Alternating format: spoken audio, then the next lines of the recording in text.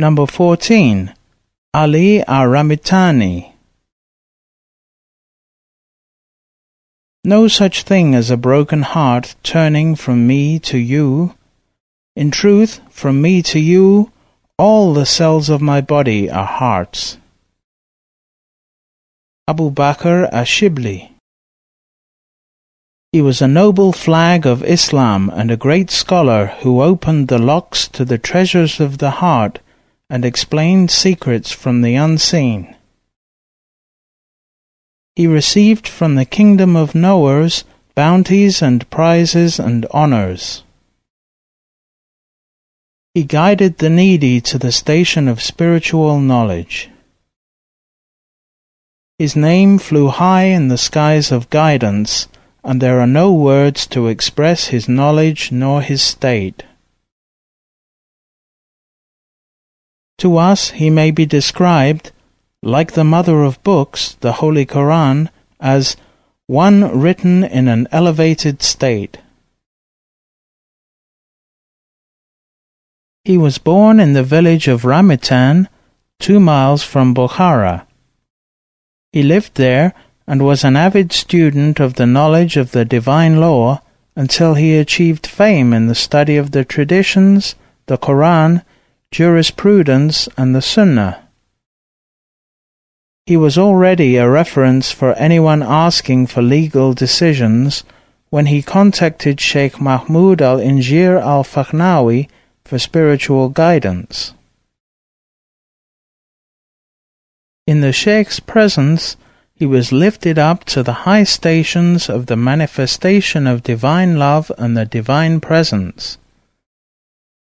He became known and famous under the name Azizan, a word in Persian used for one of elevated station. Following are some of his many sayings. Do and do not count. Confess your shortcomings and continue work. Attain to the presence of the divine, especially when you are eating and when you are talking. God Almighty and Exalted said in His Holy Quran, O believers, repent to God with a pure repentance. This verse brings us good tidings. Since God asks for repentance, it means that He will accept it, because if He were not going to accept your repentance, He would not tell you to repent. The Prophet said, God looks at the heart of the believer every night and day 360 times.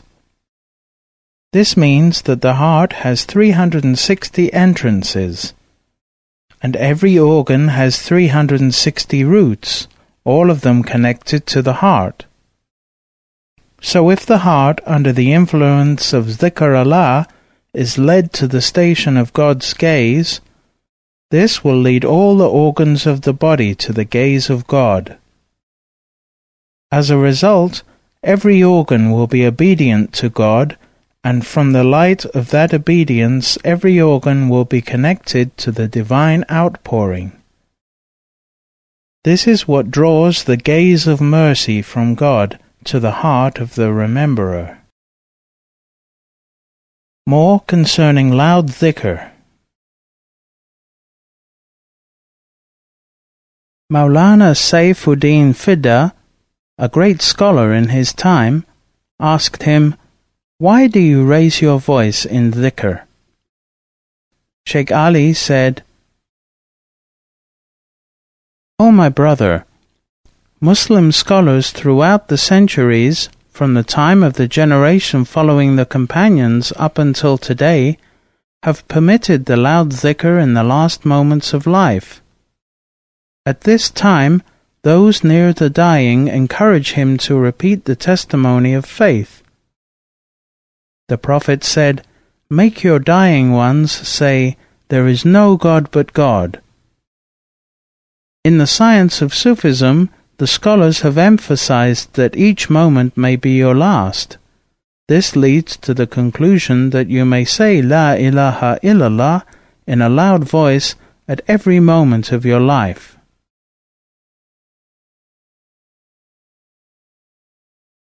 He was asked by Sheikh Maulana Badruddin al-Midani, who was a great scholar in his time, God has ordered us in the Quran to do excessive dhikr by His saying, Remember God excessively.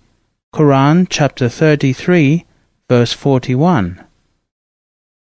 Is that dhikr to be by the tongue or by the heart? Sheikh Ali Ramitani answered, For the beginner, it is best that it be by the tongue, and for the adept, it is best that it be by the heart. This is because for the beginner to remember God, he must apply a great deal of effort. Since his heart is distracted and unstable, and his efforts are scattered, it is better for him to do it with the tongue. But the adept has already polished his heart and is easily affected by dhikr.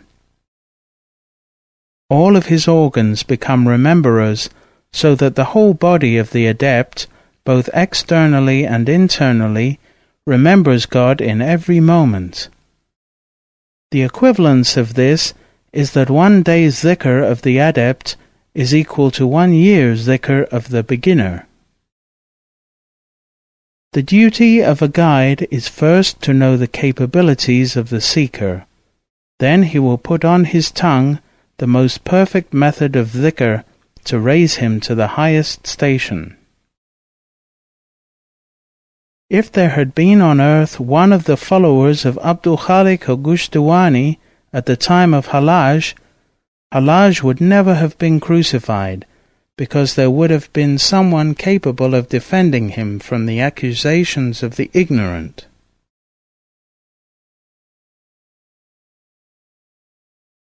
Sheikh Fakhruddin al-Nuri, another famous scholar in his time, asked him, God mentioned in the Holy Quran that on the Day of Promises he asked, Am I not your Lord? They said yes. Quran chapter 7, verse 172. Whereas on the Judgment Day he will ask, To whom belongs the kingdom on this day? Quran chapter 40, verse 16. And no one will answer. Why is it that they answered the question, Am I not your Lord, whereas on the Judgment Day they will not answer? In his answer, Sheikh Ali Ramitani demonstrated the incredible depth of understanding of Quran and traditions possessed by the Naqshbandi masters. He said, When the first question, Am I not your Lord, was put to humankind, it was on the day God had placed the obligations of the sacred law on all human beings.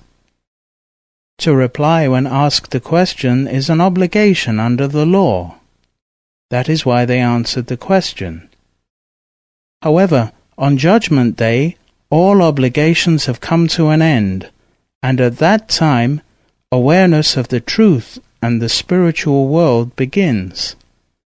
In spirituality there is no utterance better than silence, because spirituality is a flow from and to the heart, unrelated to the tongue.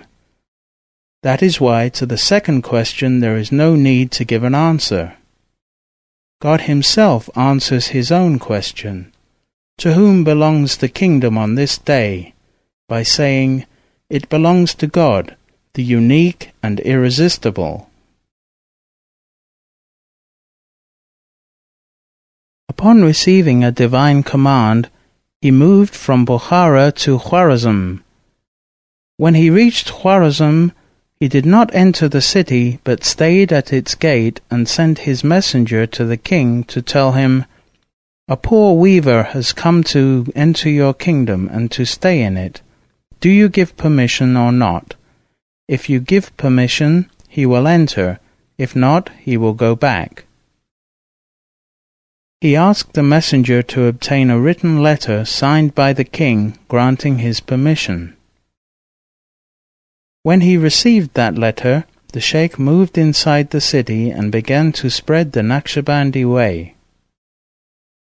Every day he went to the town center speaking with the people, asking them to come to his gatherings and paying their wages for that day. He made the entire city his followers, pious worshippers, and dedicated keepers of remembrance. He became very famous in the city. People used to visit him from all around. His good reputation made the king and his ministers afraid of his influence on the people. They tried to remove him from the city. Having foreseen this event, he sent the letter back to the king. At that, the king came to the Sheikh and apologized, asking for his forgiveness. He became one of his foremost disciples. Sheikh Ali died on Monday, the 18th of Dhul-Qa'dah, in the year 715 Hijrah, 1315 current era, or 721 Hijrah, 1321 current era, at the age of 130 years. He had 2 sons who were very famous in following the footsteps of their father. However, he did not pass the secret on to them. Instead, he passed it to Sheikh Muhammad Baba as-Samasi.